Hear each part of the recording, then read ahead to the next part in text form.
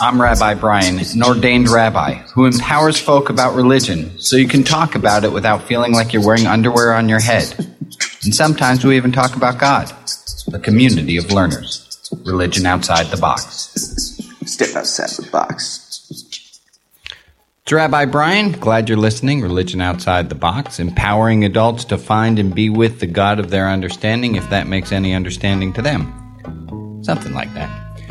Today I want to talk about spiritual religious barometers. I've spoken about these before. Spiritual religious barometers are those things that let you know what your mood is. For example, Jane and the pile of things that she has to return to the library or to the post office. It's just a pile. There's always a pile. It's in a car. It's next to the door. But there's always a pile in our life.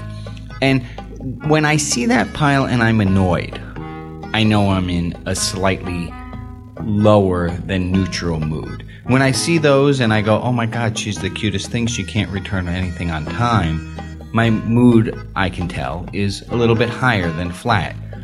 Spiritual religious barometers. I want to give you two more. One, maybe everyone else knew this, I didn't know this. I found when I give a really loud sigh, it's usually because, and sometimes unwittingly, I'm frustrated. And so and I've trained myself now to hear those exhales and know, oh, I must be in a slightly bad place. Better tune in, check in with myself. The other spiritual religious barometer I want to talk about is our anger.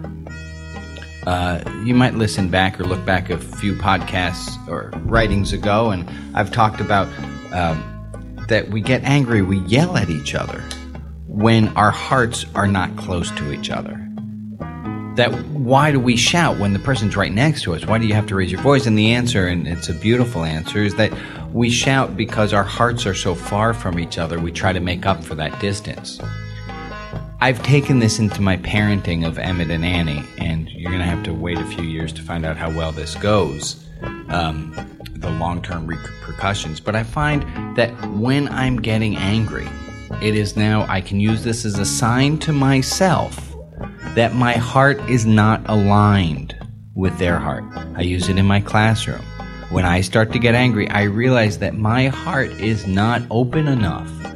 And I have to tell you, maybe half of the time that I realize this, I'm able to then open my heart more and realize, as opposed to escalating the violence, the anger. With lots of love, because that's what it's about. I'm Rabbi Brian.